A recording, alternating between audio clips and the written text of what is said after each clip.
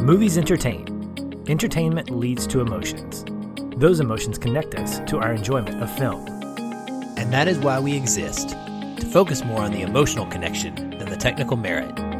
Because every movie makes us feel something.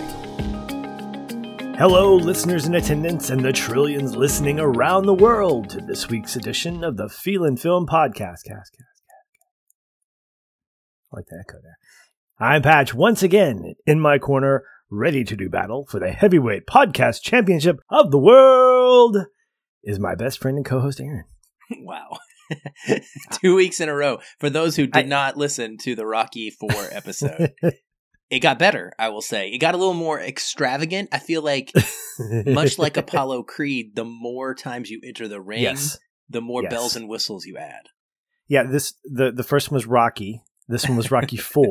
Like, I was like taunting everybody, taunting Russians and things like that. And, you know, I had explosions behind me, and James Brown was, you know, living in America with me on this time around. So I felt pretty good about it. Nice. Well, this week we ventured out to the theater to catch the latest entry in the Creedverse, with Michael B. Jordan not only starring, but also directing the film. For those tuning in for the first time, know that we are a full spoiler-filled show breaking down our thoughts on the entirety of the movie. So you have been warned. Hopefully this isn't your first time. Hopefully it's your 360th time joining us if you're a devoted listener. So you know the drill. Watch, listen, enjoy the conversation. Here we go. All right, Aaron, we were both excited about this. I think we've both sort of really enjoyed this sort of offshoot of the Rockyverse. And to me, I think what really made me excited about this entry is that it felt, from the trailer at least, fully independent of the Rockyverse. Now, as someone who loves Rocky, I can tell you that it would be a surprise to hear me say, I'm glad that Rocky's not in this. But I don't think he needs to be. I think that the point of the trilogy, the point of these Creed movies, is to slowly sort of migrate away from the source material that made it possible. So I was really, really digging the fact that the story itself, it was really all about Adonis and Damien, this past. How do we get this reconciliation? What's it going to look like? And so my interest was peak. I was like, okay, I'm in. I was in from Creed 2. Well, I was in from Creed 1, but you know, Creed 2 left a lot of excitement for us. I really enjoyed that one. I don't know that I felt that way coming out of this theater experience. And I'm going to give a disclaimer, listeners. This is the first time in a long time that I've been to a theater, one with my wife, because she doesn't go with me to a lot of these. I usually hit matinees on like Thursdays or Fridays, you know, when I have time, because they're movies that she's not interested. This was a Saturday night, 6 p.m. show. We'd grab some dinner. We'd get into the theater, and we sit down, and look, there's going to be a ruckus, usually. You know, movie stars, people are talking during the trailers, cool. It didn't stop. And in particular, there were these like 8 or 9 JDs, juvenile delinquents, as I call them, hooded, coming back and forth into the theater, just talking at this volume, getting their cell phones out, scrolling through. And I really got agitated. And I started thinking, if I wasn't podcasting on this thing, I would walk out and demand my money back, because that's how I felt so angry. And by the time the movie was over, like, there were times when they would leave, and then my adrenaline would kind of go down. And I'd be like, okay, we can fully enjoy it. And then you'd see 2 or 3 of them pop back in. And I'm like, why are people not like taking care of this? And then I remember movie theaters these days, at least in my town, are run by teenagers. You know, you can't find good help these days. And when it comes to that, I sound like the crotchety old man. Get off my lawn, and I'm fine with that. But the fact is, you go to a movie theater when the lights go down, you don't need a 2.5 or 3-year-old baby going, bah, bah, bah, behind you, and another 2.5, 3-year-old popping her iPad open to play a game because your parents couldn't find a babysitter. I understand. Circumstances are circumstances. At the same time, there's etiquette that lives in this world. And I have no problem admitting that some of my opinions about this movie probably stem from my movie experience. In no way did I think Creed 3 was bad. I thought it was a good movie. I was entertained. I really do want to watch it again at home, independent of that, just to see if my vantage point changes. But when I think about it from Creed 1 and Creed 2, I think that there were some things that were missed for me from Michael B. Jordan's directorial sort of story here.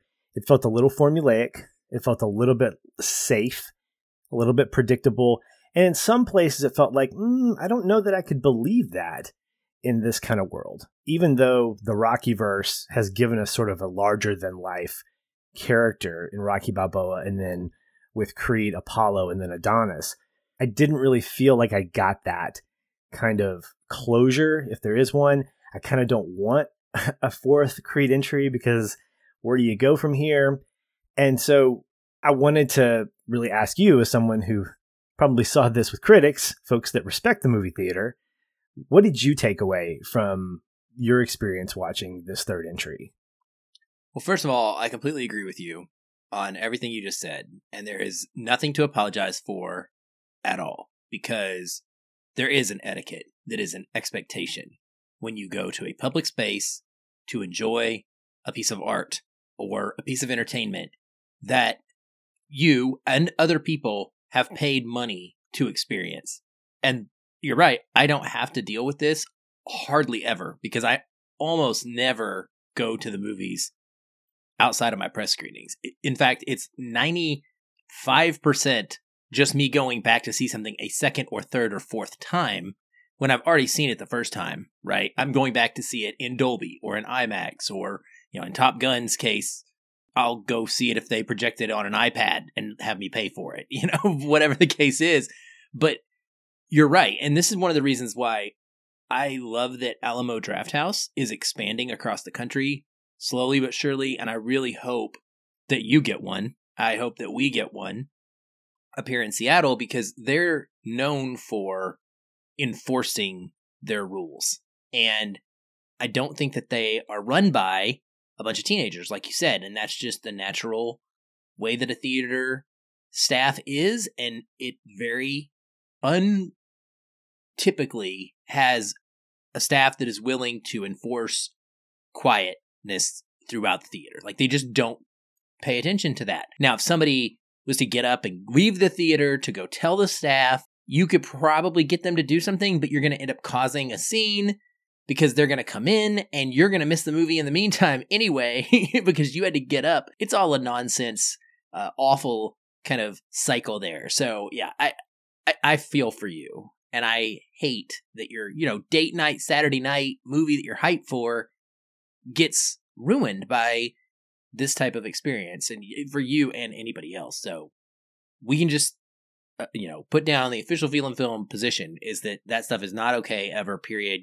There is no circumstance in which it's okay to have an iPad with your child playing it while everybody else is trying to watch a movie. I'm sorry. There's not.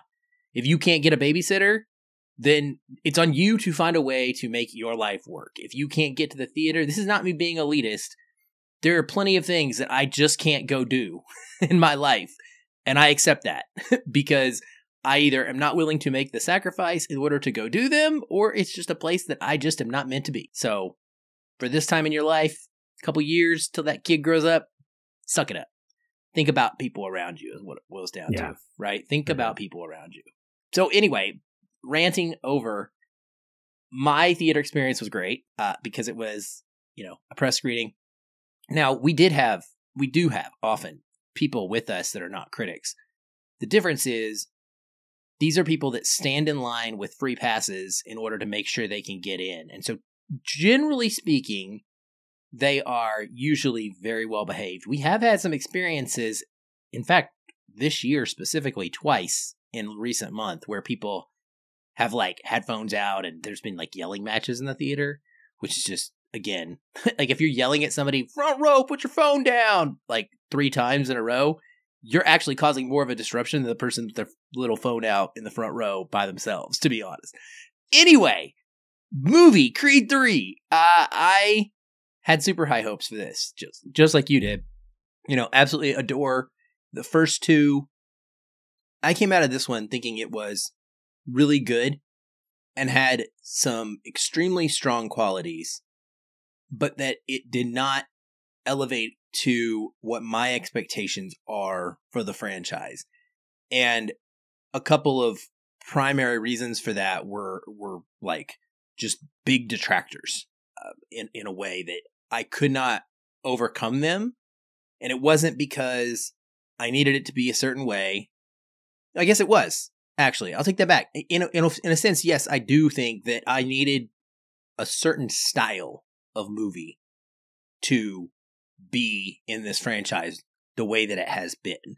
And some of the changes I did not enjoy, directorial wise and from a script standpoint. So I personally felt like the rookiness of Michael B. Jordan as a director, I could see talent, but I could also see things that where I just didn't align with his vision and the way that he presented.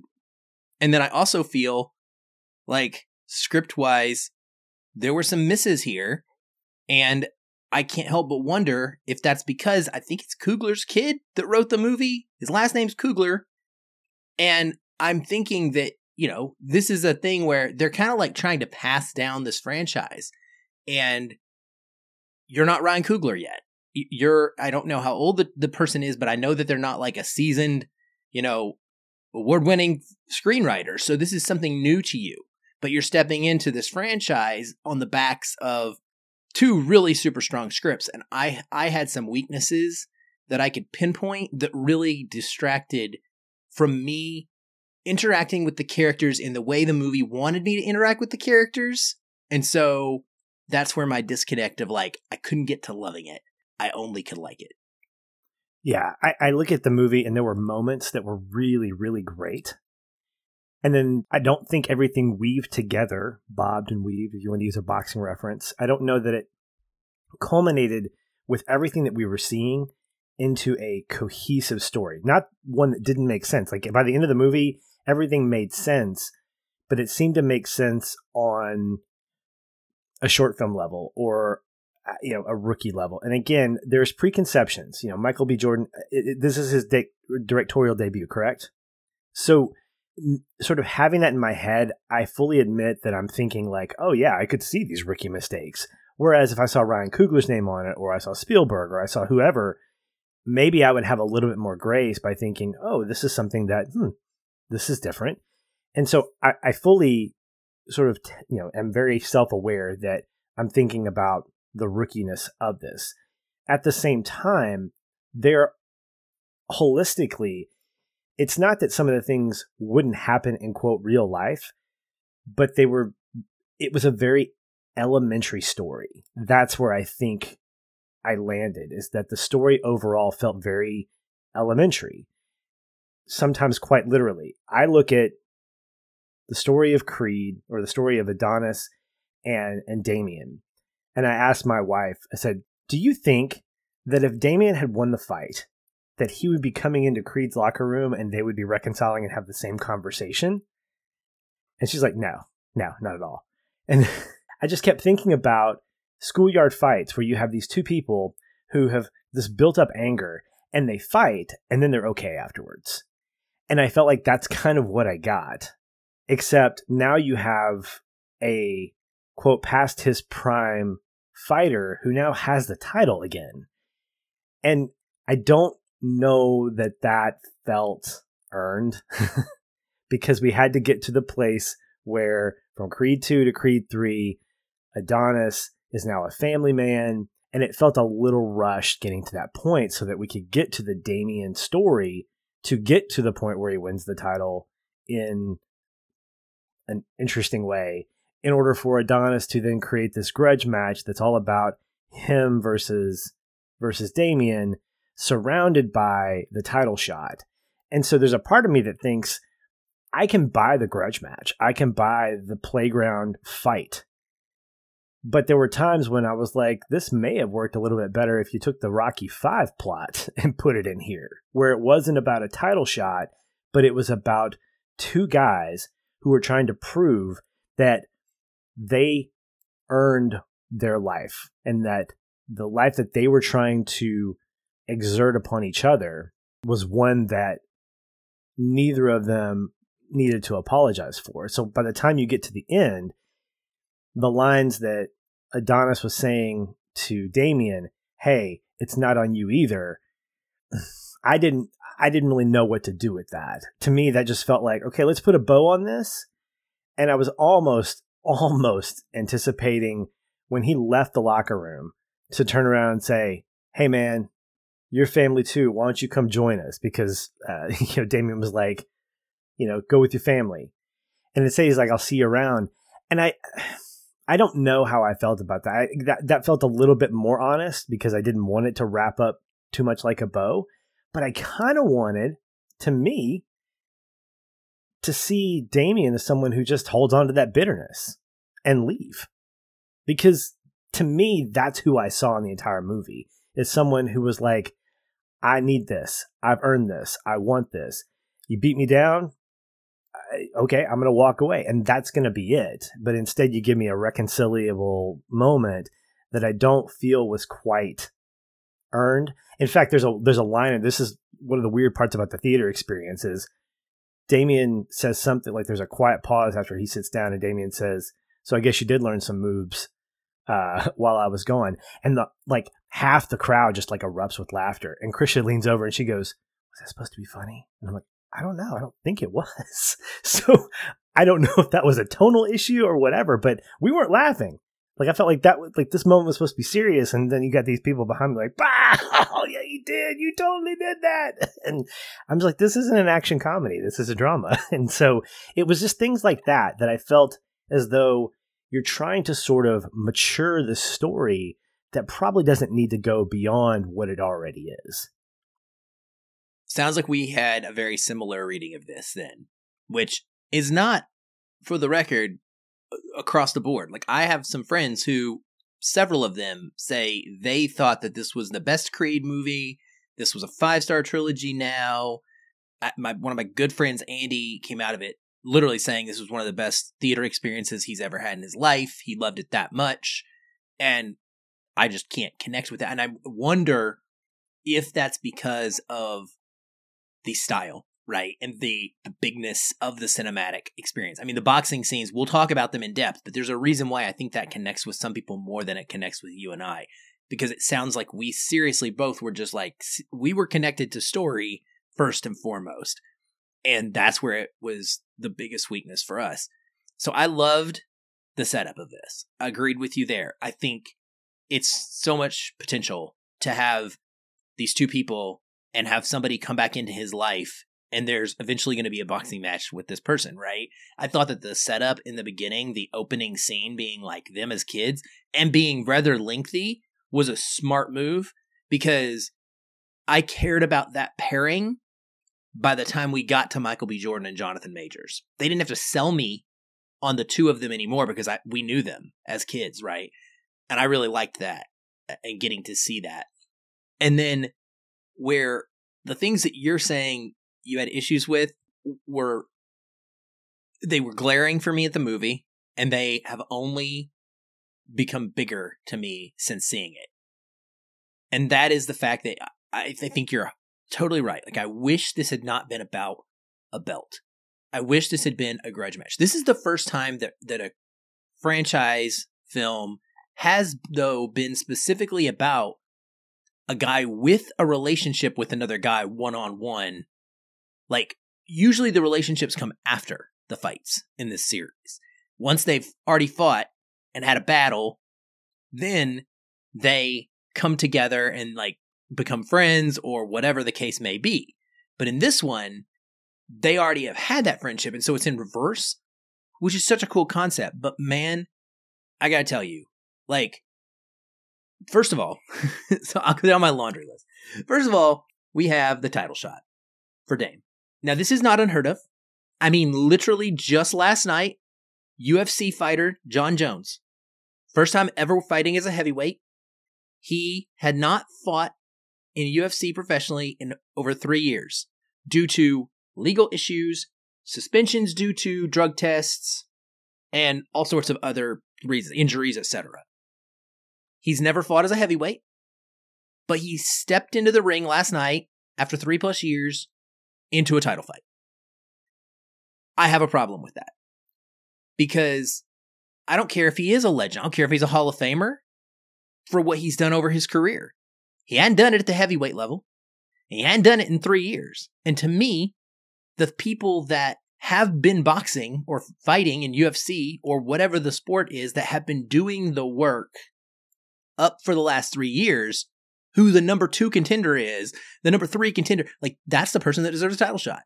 I will always believe that. But boxing and UFC are combat sports that are not just about putting the best versus the best. They are about promotion. Don King is a thing. Dana White is a thing. Like these sports, their goal is to make money first and foremost and put exciting matchups that people want to watch. They don't care about the sanctity of you earned the right to necessarily be the next guy to get a title shot. If you're not flashy and fun and interesting, then you may get passed over. So there is precedence to that. But the way that Dame gets his title shot, to me, was completely unbelievable. Because where it differs from something like Jon Jones is that he doesn't have a 10-year Hall of Fame career to fall back on. Dude just got out of jail and he won some matches as a Golden Glove boxer as a teenager. Like, if you're telling me that 13, 15 years later, all of a sudden the world isn't in an uproar, that this guy is getting put in the ring for a title fight, like right off the bat, like there's just no way. I just don't believe it. And I felt like it made it worse that they used ESPN segments. I think this was the poorest use of ESPN real life segments that I've seen. The first film is brilliant. Coogler integrates those and they feel like you're really watching the fights live. This one felt completely manufactured to me and false. They did not land at all. And it didn't work. And I wonder if part of that is just because of the scenario. So maybe I'll stop there and I'll go to point 2, but I'll let you talk about that if you want. But I just could not. I had a really hard time getting past the fact that he even got put in that opportunity because there were so many other people. Yes, now Drago can't go. Okay, what about the other, like, 2, 3, 4, 5, 6 boxers that are, like, waiting in line? You know, and where are they at? And why is no one upset? Well, and I think to the credit of the film, there is that pushback by Duke Burton, Little Duke, who says, don't do this, where Adonis is like, this is a payday. Felix needs a payday. And in some parts, I think that he respects Damian enough as a fighter to say this isn't going to be a wash. Although, before the fight, he signs to his daughter, it'll be quick or something like that, or he's in agreement that it's going to be quick. That being said, I'm in complete agreement with you. And I think what makes it hilarious is that he has no gym that he is coming from. He comes from Crenshaw. He's representing Crenshaw, the city, not necessarily a gym or a promotion. And just a little fun fact here. The kid that plays a young Damian Spence-Moore II is in or played in a number of episodes on a CW series called All American, which takes place, at least in part, at a school in where? Crenshaw. So a little bit of continuity there. I like that. But I absolutely agree with you. Even as someone who doesn't follow combat sports, I'm not into boxing or UFC. I'm sort of corporately or communally involved. Like if somebody's going to say, come over and watch this fight, and I'm like, show me, teach me, whatever, I'm into it that way. It does not make sense because I'm thinking, what flash does Damian have to offer? Except for the fact that he's this mystery guy. And so what happens here for me is that if I look at it from a boxing point of view, and he takes down Felix, granted, he does it by cheating, which in and of itself, I mean, it's going to happen. The fact is, he pummels Felix, but he doesn't pummel him like Drago does Apollo. So this is sort of the parallel that I saw is, okay, you got arrogant Felix who's like, I'll take you down. I can wail on you. And you've got Damian, who's basically like the quiet Drago. I never felt like there was dominance. Like there were shots from Michael B. Jordan's directing, the cinematography kind of showed that, but I never felt like it was anything more than just cheap, like a cheap fight that 9 times out of 10, Felix would have wailed on this guy because Felix has the history. Felix is the champ, and that's what he's promoted as. Like, he keeps just destroying sparring partners. So yes, would he compete well? And did he compete well with Damian? Yes, they were well matched. But not only did it seem unfair, it didn't seem believable in the fact that this is a 1 out of 1. And you have to be able to, in your boxing career, earn that title shot. Even though, as you mentioned, the promotion and the bigness of it is what sells it, there's a point where if you had Felix 6 months later take on Damian, I guarantee you he would have beaten Damian. Because Damian's not unbeatable. Why? Because he's 1-0. That was the thing that stood out to me, is that there's one point when one of those ESPN graphics is coming up there and it says 1-0, undisputed champion. I'm like, that's a joke. That's a joke, right? So let me do it. I'll get my face kicked in to potentially be 1-0 and the undisputed champion. Like, there's no history, which means there's no respect. I don't respect Damian as a boxer, and maybe I'm not supposed to. But to me, it sort of deflated even more when Creed gets in the ring. And who does he look at on the right and give a little nod to? Well, it's Felix, who's giving him a nice little, yeah. If I'm Felix, I'm like, dude, let me fight him. I deserve that rematch. And that's kind of, it just, from the boxing standpoint, it felt really much like you know what? I need to do this myself. And I'm like, do it in the schoolyard. Don't do it in the ring. Well, I think to the last part, I'll go back in a second, but I think I agree with you. Like, in a realistic scenario, that's how this would go down. But I think there's an element of Dame is the champ now, and Dame gets to make the choice, and Dame was not going to fight anybody other than Creed. Like, that's what he wanted, right? I mean, that was the one segment on ESPN that I actually thought was interesting, is when he goes on to talk with, I don't know who it was, Stephen A. Smith maybe, and Dame calls in and is like, let's go. I actually enjoyed that. That part was pretty good. What you were talking about, though, on that first fight, and I agree. So I think what we learned from that is that Dame is powerful, and Dame is a better boxer than people would expect. And that if you underestimate him, which is what this series is all about, is not necessarily that he's the best, but that if you underestimate this guy, he can take enough punishment, like Creed and Rocky are built on taking punishment. Like, he can take enough, and he is strong enough to make you pay for your mistakes. But like you, and this is one of my 2 humongous issues, is he cheats to win that fight. He is frequently dirty. There are not points taken away. He is not disqualified from that fight, but he is consistently fighting dirty and dangerous and making illegal punches. And there's never any, like, consequence for this at all. He wins. He gets to be heavyweight champion of the world. We don't see how the rest of the world reacts to this at all. You know what I mean?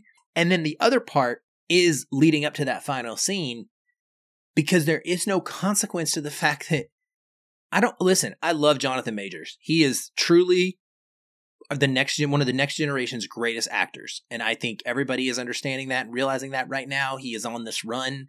This year is going to be his year.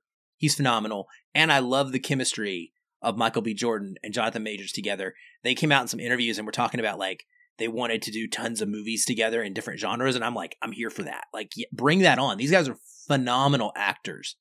My issues with the story, right? And I actually looked it up, by the way. Keenan Coogler, you know what his credit is? His one credit before this was he was one of the writers on Space Jam 2. Okay, listen, that's not like something to, like, be proud of. Like, I don't know why you're one of the 2 writers on this movie. Now, the other writer of this movie, the only real credit under his name is he wrote King Richard.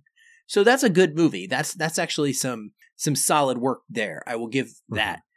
But anyway, a little bit of issues here. So what my big problem is that this man came out of prison, and all implications from the story are that he hired or had his friend literally commit assault against Drago to injure him and take him out of a potential title fight.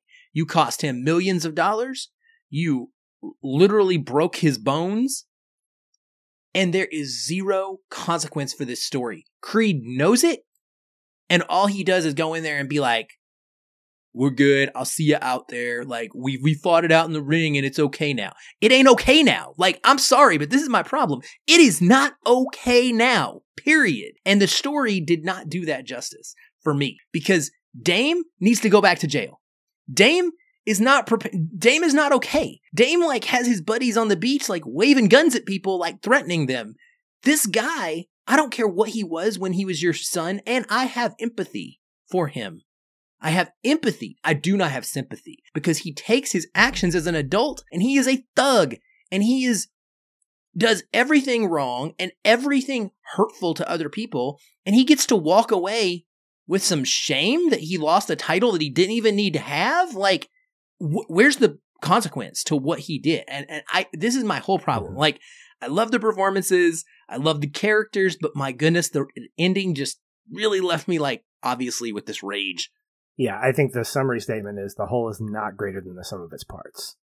Or maybe that's a bad way of putting it. Again, there were pieces that were spectacular, and I think the summary of all this is that exactly what you said. I think that there's something interesting about Jonathan Majors' character, because he's quiet. The way that he actually postures himself physically. This is something that I found really interesting. Several weeks after watching Quantumania, where he's this other dude entirely. But watching him as Damien, even at the start when he's having lunch with Adonis, how he's sort of keeled over, and he's like, thank you. I appreciate that. He almost feels like the whole movie, he feels unstable, like he's about to explode in different ways. There were times when I was thinking, does he have some kind of, like, is he on the spectrum? What's happening here? Because he doesn't seem to work societally, functionally. He seems to be atypical, is what I would say. An atypical human being. And there's something really compelling about that, Aaron, because what we only know is that he spent 18 years in prison. We know that at some point he met up with this crew, of which one of them took down Drago. But I would have loved to have seen how prison affected him. All we got was that prison made him stronger. Prison gave him more strength, that he'd been working out and he'd been training, and so he's ready to do this. If you had told me that there was some kind of, like, crazy trauma that happened while he was in prison that thwarted his understanding of the world, that he saw everybody as the enemy, or that something like really traumatic happened in prison, how that would affect how he is in the ring and how he earns this, that would have been something really, really cool, because you have Adonis taking him under his wing, not knowing about all this stuff, and then somebody else comes into the fold that knew him, that knew Damien in prison, and says, you don't know what went down. You never heard the letters. You didn't, like, that's another component of, like, I thought that was really cool that he had written all these letters. We never saw anything in the letters specifically, just that he wrote them. And so the takeaway is that, oh, you didn't care about me. Again, Elementary. Yeah, that's a story component that I'm familiar with. Oh, you didn't. This is over the top, by the way. This is another Stallone movie where a kid gets letters written to him from someone who loves him, and he never knows because they're being hidden by somebody else for their own good. Again, not bad to use, but expand on that. What's in those letters? What's he talking about? What's happening in his world? Because all that stuff affects who he is as a fighter, or it could. And throughout the movie, I never cared about prison because I never knew about it. All I knew is he took one for Damien, or he took one for Adonis. He was in prison. Now he's fighting again, and now he's got to fight Adonis. Those are the plot points, and I don't know that they were compelling enough for me to feel like this was a fantastic movie. Yeah, I mean, that's really what it boils down to. It's like the pieces are there, the characters are there, the bones of the story, timeline and trajectory are there. They just don't come together in a way that makes it great. And, like, there's just little things, right? Like Phylicia Rashad as Mama Creed. So this guy has been sending letters to Adonis for years, and she has hid them from him, put them in a box so that he could never find them, right? But somehow she remembers a face. What happened to be on one of these like pictures that were sent 10 years ago of this guy that she randomly saw a mugshot of on TV. And that triggers her to go back into this box. I don't buy that. Like, this is a woman on her deathbed, apparently. Another whole plot line that I don't know why it needed to be in this movie, frankly. I don't know that it just felt extra to me. Like, I didn't feel like it had enough weight on it. If they were going to go that route, we weren't building up to this. Like, she just got sick in this movie and then she died. And it sucks. Like, she's gone, but I don't know. It felt like almost like we were like having to write off everybody that existed in the previous generation in some way or shape or form so that we could completely move freely from them with Adonis, his wife, and his age group. Anyway, I found that to be a little bit of a miss too. But generally speaking, yeah, like the idea of Dame being this young boxer who had this great potential, and Adonis as someone who was raw and like the kid that we met in Creed when we first saw him get adopted, like kid in the foster home, he earned the juvie he just fighting everybody, right? I felt like this was a consistent depiction of him as a kid, someone who would look up to this, friend of his that is already great at this thing that he wants to do as well. And then to have him go down by essentially stop saving Adonis when Adonis started a fight, and yet there's total sympathy for why Adonis would start that fight, right? Because this is a guy who had abused them in a home. Like, all that stuff, man, it's such a great setup. And I think we get franchised sometimes. Like, why does Drago need to be in this movie? To be knocked out? Like, to show us that, like, he's Bud? Like, him and Ricky both are in this movie. Like, Pretty Ricky. Like, Conlon. It's like, okay, so Creed's friends with them now because you have to do that because Rocky was friends with your dad after his movie? Or, like, why do we need to do that? Why can't they just go away? Like, they were there for their movie. Let's move on, right? So there's like, I don't know, there's just little strands of things that I can't help but not think about, even though when I'm watching this, I really enjoyed it. Now, I want to transition and talk about that part, because this is what was weird for me, Patrick. I loved the not boxing storyline probably more than the boxing and the boxing storyline for the most part.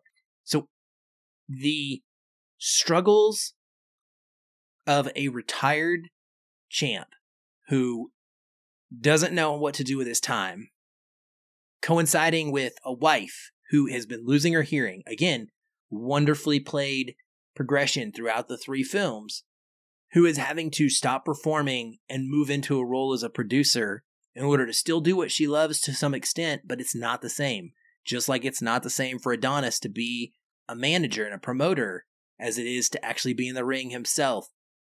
They're like parallel struggles. The inability of Adonis to communicate with his wife, the young daughter, so Amara, the actress stole the show for me. I thought she was so freaking good in this movie. I loved her character.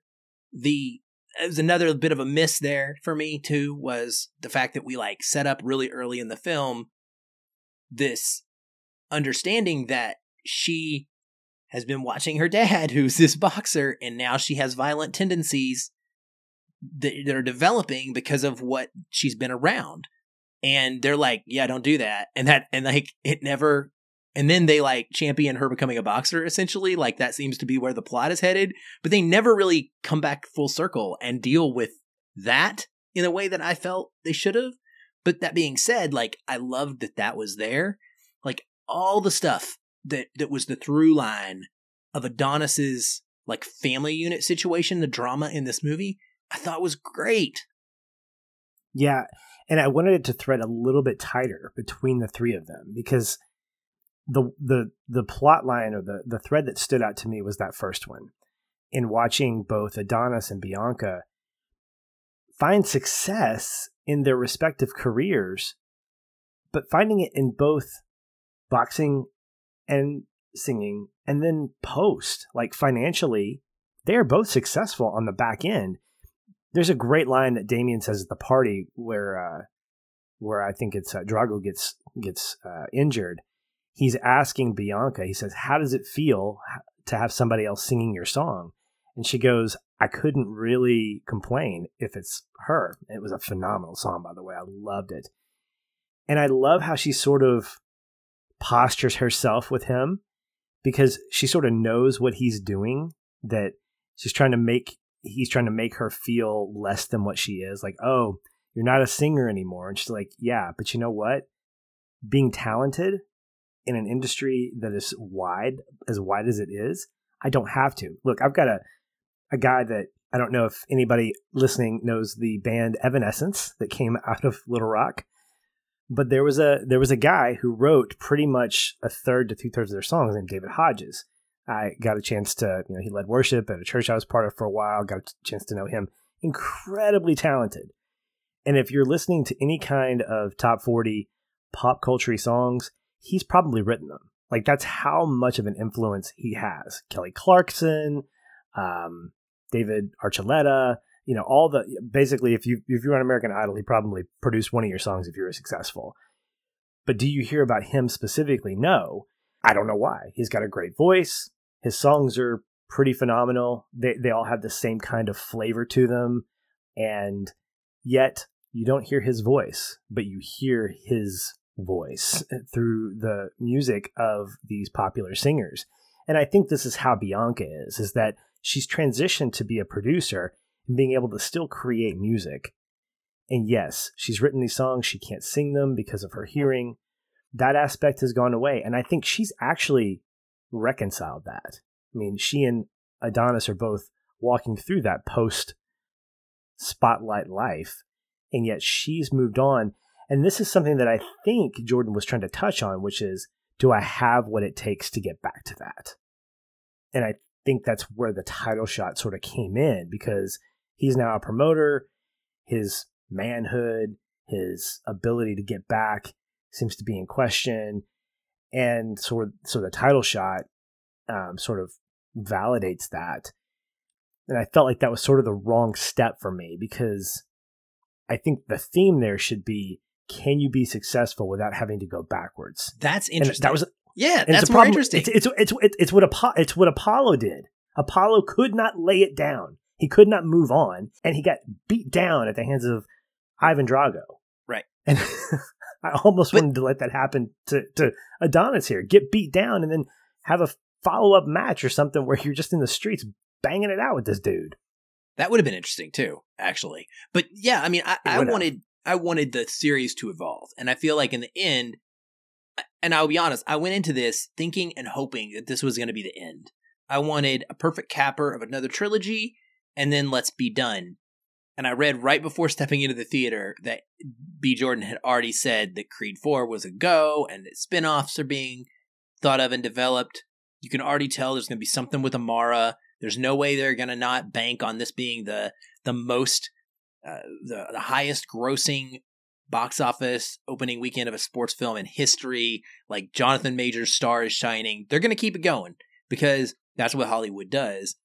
But the potential was there to make this a wrap up. That was another issue, I guess. Not the other, but another issue is, like, he comes back and we're just time jumping, dude. Like, he's in the very beginning of the film, he's having his last fight, and then he retires, and we're supposed to go through this whole retirement, but then we jump like 3 years in the future or something, and now he's back in the ring, but we never really see him retired.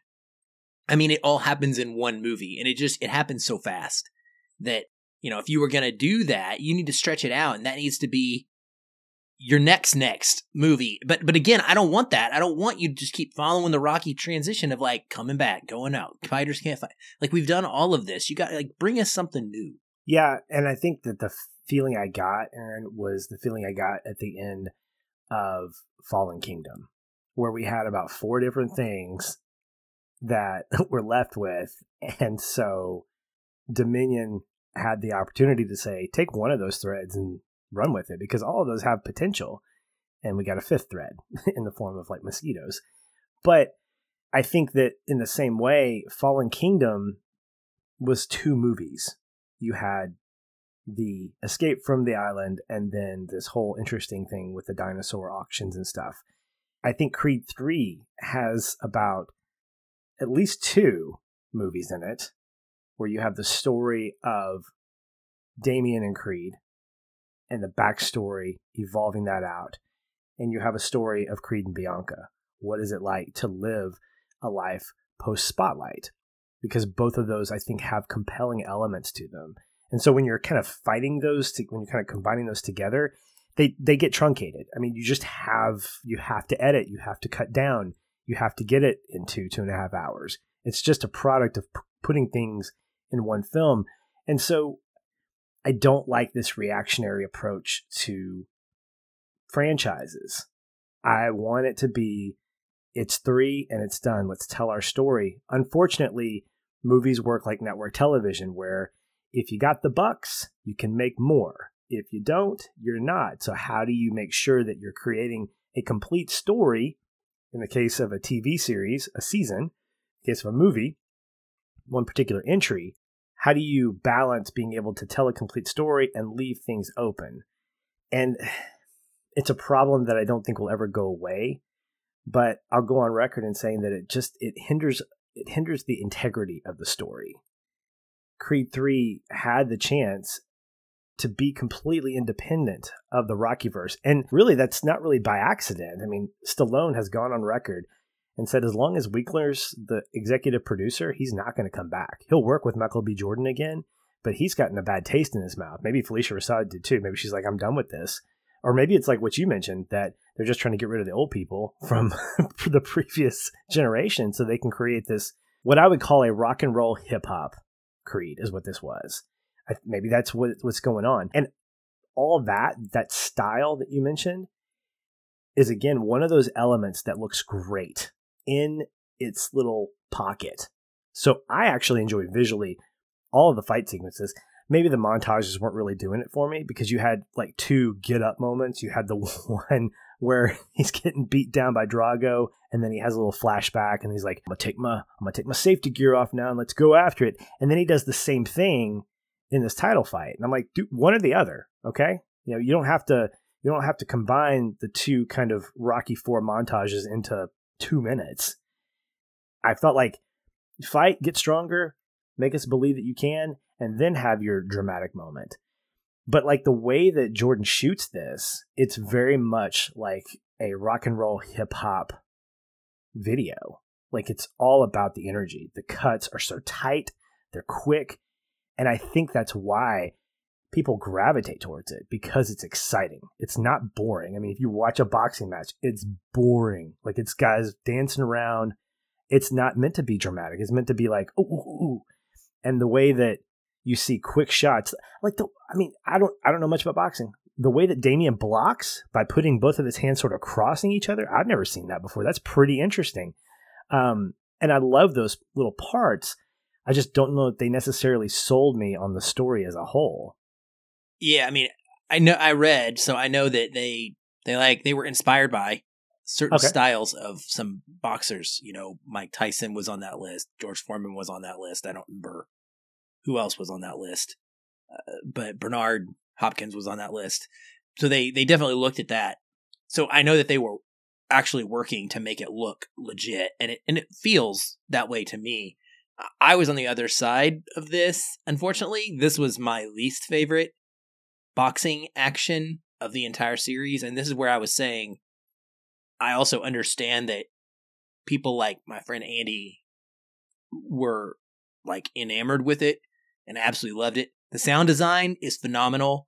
Visual crispness is outstanding, but it's also shot extremely tight, lots of up close, like up next to the bodies. Most of that did not bother me. What bothered me was the anime style. And Jordan talked about that. And I didn't know that going into the film, but when I read that article or that quote after the fact, it was like, okay, that's exactly what I feel like. The moment we start seeing like slow motion over and over with like a body, like a fist going into a chest and, water droplets in slow motion coming off of it, that was just not what I want from a boxing movie series. I have watched a boxing anime, actually, oddly enough, that does a lot of stuff like that, and it looks really cool in animation, cartoon, visualization, but like here, it just felt completely at a conflict for me with the dramatic tone of the out of the ring stuff. So when we got in the ring, it felt so heightened, and you said it, like it's like rock and roll. It's modern. It is all about like what cool tricks can we do with the camera. It's not just get in the ring and fight. Now the choreography was good, the acting is good. Again, all that stuff. And I didn't hate it. It just, there's not a single fight in this film that was remotely as memorable or as interesting to me from a boxing standpoint as anything in the other two films. Like, but all the fights in the other two films I would put above it.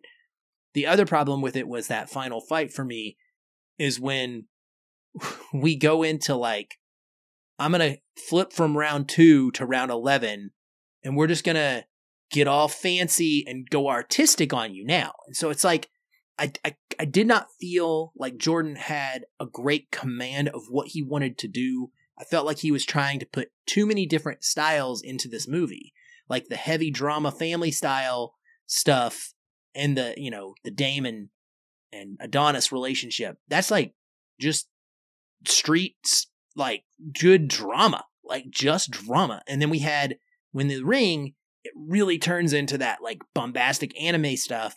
And then when he does that like visualization of a completely like out of body experience where it's just them and there's nobody in the ring around them. And it's just, I don't know, man. It took me out of the movie, unfortunately. Yeah. And I didn't connect with it as much because of that. It's so weird because like when I'm watching it, I liked it, but it was like holding me back from embracing it. Mm-hmm. I did not feel that energy that I felt in the past where I'm unable to control myself, where I'm literally just motivated out of pure, unadulterated, like, energy to like leap up and cheer and fist bump. I felt nothing like that. Mm-hmm. There's I meant to go back, and I knew I wouldn't be able to because of just being busy. I wanted to go back and watch the previous entries. I knew I wouldn't need to because there's not, again, for better or for worse, there's not a lot of connectivity to previous entries. You can watch this without watching Creed 2. Of course, you've got this, my wife turned and goes, Drago? He had a kid? Because she didn't go see Creed 2 with me. So like, yeah, whole other thing. We can watch that later. But what I felt like is exactly, you're spot on when you said that the styles that he is working with are almost like a play set. And he's like, I want to try this, now I want to try that, now I want to try this. And he's trying to fit them all in to this story that you have, in order to be like really successful, you got to be consistent in those things. And so if you're giving me, I didn't mind the anime style, like the slow-mo, the water droplets. I thought that was, the stylization of that I think is different. It's not my favorite. I'm still always going to go back to Coogler's one-shot boxing match. It's not even the one that he fights at the end of Creed 1, but it's my favorite of any of these, like even beyond Drago. It is absolutely phenomenal because it's tight. It's right there. You're not cutting back and forth. You're always with him. And I think it also adds to the quickness of how strong he is. When you take a match like this, if you've sold me on a grounded story, on a salt of the earth, urban, grudge match. And then you elevate that stylistically, not even just with the way in which you're showing punches or impacts. I think, that shows the power of these two. But when you go to that surreal place where it's just those two, and then at one point, Adonis hits the side of the ropes and then a prison door pops up. I'm like, okay, are we going to get 4 of these now? And then it doesn't happen again. And then we get him hitting Damien, knocking him into the corner. And that corner turns into the amateur cushion thing. And so I was sort of getting what they were saying, like, oh, yeah, you got, juvie, and you got, the amateur boxing, the past, we're fighting in the past. To me, that was a little too stylized, a little too fantastic, because it took me away from what's happening. And the problem is, what I was thinking about after we get back to round 11 of 12 is that neither of these guys looked like they had fought 11 rounds. I mean, if you're pounding each other like that, your face is going to look like meatloaf, okay? Because you're hitting each other so hard. And it felt like they had been, like, when they announced, oh, that was a brutal round, and before they said 11, I was like, oh man, was that round 4? What, round 11? What? No. If you're going to give that time that passes, you got to show me a little bit more, like, boom. And so by the time we get to round 12, I'm like, dude, they could go another 12 rounds. This is a 24-round fight because they have enough fought. I never saw a time duration in this because, again, the style told me it's right here, it's right now. And so if it's right here, right now, I've got a mental clock in my head going, this is only 2 minutes. This is only 1 round. This is not 11 or 9 at this point, if you're doing the math right. And I think that's where I had trouble. Now, in and of itself, it's a cool sequence. I love stuff like that. But it was inconsistent with what we had seen before. Just keep us in the ring. Keep us in Dodger Stadium, which is really, really cool. Which was super cool, by the way. I love that. I was like, oh my gosh, this is Dodger Stadium. Battle for Los Angeles. That's awesome. You got a guy from Crenshaw, a guy from LA. I mean, yes. And then we fade it out.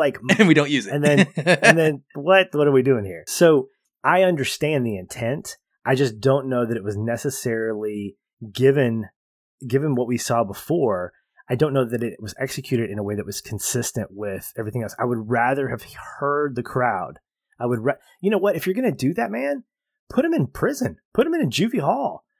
There's actually I don't know if you ever saw the trailer. I was looking for this, but there's a moment where Creed and Damien are in like the common area of a prison, and like all the prisoners are yelling, Creed, Creed, Creed. And that's what I thought was going to happen. I thought that when that first jail wall came up, I was like, oh man, are we going to transition to like prison? And then like the crowd from LA is going to be like, Creed, Creed. Is it going to transition from like the prisoners? To me, that's something interesting because it harkens back to what was it like when they were in prison for a short period of time together? So all that stuff, I think the spectacle of it is cool. It's just not connective in a way that makes me go because of that. Like it's cool in and of itself. And it's like watching a music video. And so it's like I'm watching this music video and then we get a commercial, which is the drama. And then we get another music video of a montage. And then we're back to more drama, which is the commercial. So it's kind of like I'm watching MTV Boxing Edition when it comes to Creed 3. And I think for a lot of people, and I go back to the movie theater experience that I had, one of the things that was going through my head is like, the reason these kids won't sit down is because they're so like attention deficit. Like they can't sit still. They have to be flipping.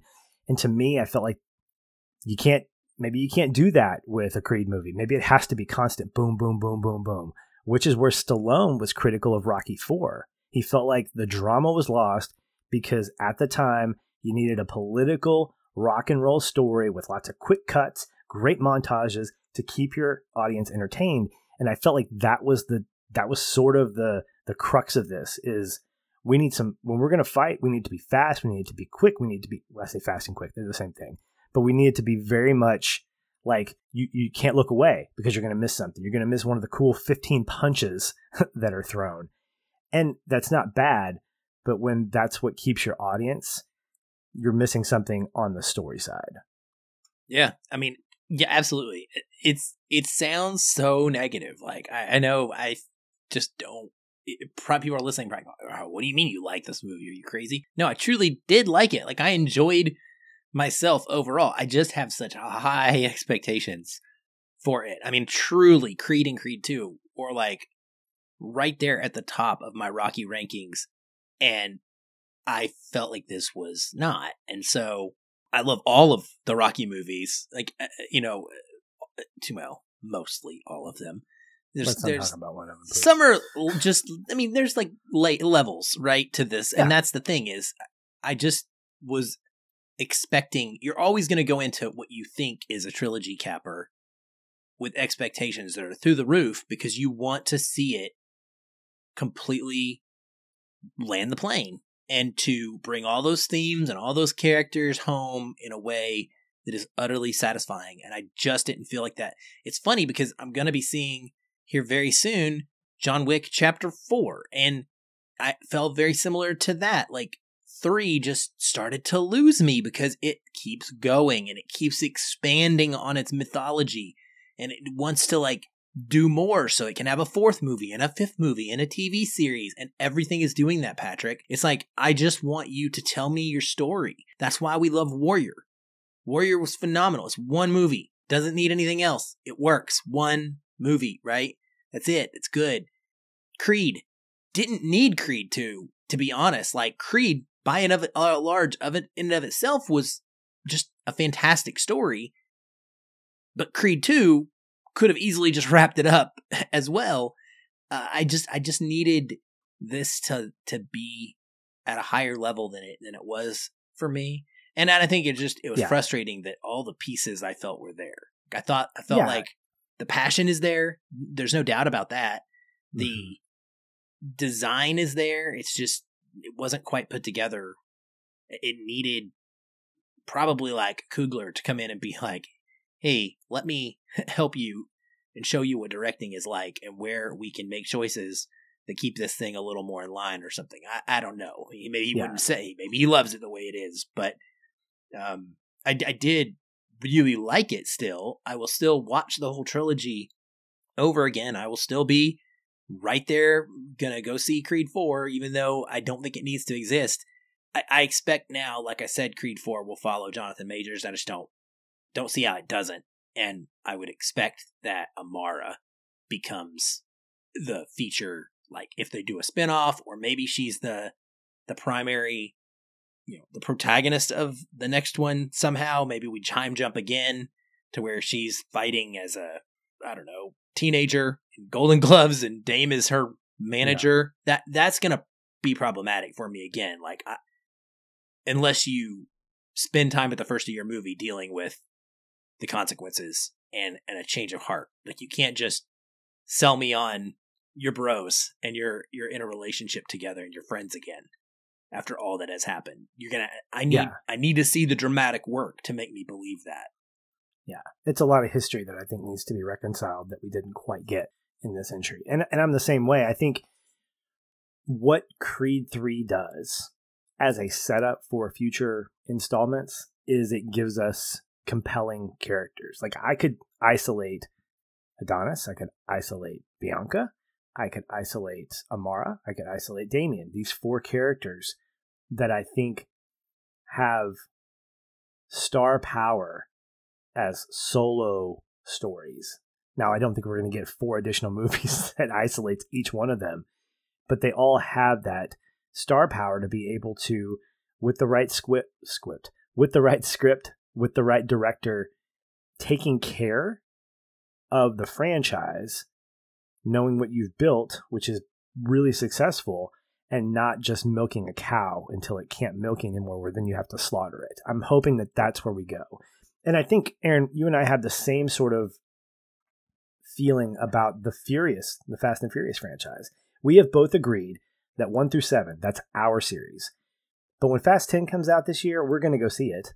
Now, whether we cover it or not, I don't know. But again, the times I get to go to the theater with my wife are great because she'll lean over and she'll ask me questions, or she'll watch trailers. Like, there's the George Foreman biopic looks really good. We're excited about that. Excited about the Jake Gyllenhaal military movie. I forget what it's called, but that looks really good. And so the Fast 10 trailer came up and she's like, what do you think? And I was trying to explain to her with loud trailers playing in the background, Aaron and I like 1 through 7, but I'll definitely go see this because it's Fast and the Furious, because it's Dominic Toretto and it's the family. We've just tempered our expectations. And I feel like that's how it's going to be with the rest of the Creed movies, is unless something just insanely changes, these are going to be serviceable. They're going to be fun. They're going to be good. They don't have to meet our expectations. I mean, heck, we got Scream 6 coming out in a few weeks? Are you kidding me? I mean, talk about milking a cow, but you're still going to have your avid fans that are going to flock to the movies to go see that. Why? Because they're devoted, because they're like, what are they going to do next? This is going to be crazy. And they're willing to be apologists for the goofiness in those, just like we're willing to be apologists for how insanely big the Fast and the Furious franchise has gotten. We're unapologetic. That's our apology, is that we're unapologetic about how we love that. And I think with the Creed series, however many movies it goes, do what you got to do, but just, make sure that you're taking care of the franchise. Don't let it be a cash cow. Let it really feel good. I mean, even the Rocky series, with 5 being what I consider its dud, it knew when to say goodbye. Rocky Balboa, I think, was a great way to say goodbye to that character's story. He had stuff in the basement, as he said, and he got rid of it. And the way in which he ends his legacy makes perfect sense. It pays respect to his character, and it's not unrealistic. And so I feel like from here on out, have a plan, get your outlines together. How are you going to finish the Creed series? Is it going to be 6? Okay. Map out those 3 movies and really pour your passion into them, Michael B. As an actor, as a director, whatever, get Coogler on board and really finish it strong. If it's going to be 1, if it's going to be 3, let it be those things and then say goodbye, because that's what I think leaves a compelling legacy of a movie series, is when you know how to finish in a way that honors the franchise. Yeah, absolutely. I mean, I hope that that's what happens. I'll tell you, I didn't miss Stallone here either, by the way. Neither did I. I'm fine with him exiting, whether he wanted to or not. I think it was time. I think 2 gave us the perfect time for him to move on and Agreed. for it to move forward. And so I am at least happy that we have an incredible cast of characters so far attached to this from this movie that could go forward. Just please bring me some experienced people to put this script together, and Michael B. Jordan, go make another movie or 2 in between, because you need some more experience as well. And then we can, bounce back for what hopefully will be something that is great for both of us. And let's not continue. I don't think we're going to continue down the Fast and Furious road, but it's really hard to maintain without starting to go down that slippery slope once you just keep going and going and going, especially in this sport, because frankly, there's only so many interesting ways you can put 2 people into a boxing ring together. There just aren't a lot of unique ways to create drama around that, other than changing the character and then making a different character go through the same things. So we shall see how that works. That's why I really truly believe in all my heart that we're going to go the Amara route and do this with a female, which I'm fine with. Yeah, and would be different enough that I'd be, interested to see how we handle that from a different gender perspective. For sure. All right, well, that's going to do it for this edition of Feelin' Film. Thank you for tuning in and listening. We hope you've enjoyed the conversation just like we have. Aaron, thank you for this conversation. We will talk soon. Hey everyone, thanks again for listening. If you enjoy the show, we'd love to hear from you. You can leave us a review on iTunes or wherever you're listening. These help increase visibility for the show and grow our community of listeners like you. We also invite you to connect with us further by joining our ever-growing Facebook discussion group. A link to that is in the show notes, or you can just search on Facebook and find us that way. If you'd like to continue the conversation with me, you can follow the show on Twitter @FeelinFilm, or connect with me in the Facebook group. I'm very active in both places and would love to chat. And if you want to connect with me, you can find me at Shoeless Patch on both Facebook and Twitter. Be sure to tag me in any comments so that I'll be notified and not miss you. Once again, thank you for listening. We'll be back soon. Until then, stay positive. And keep feeling film.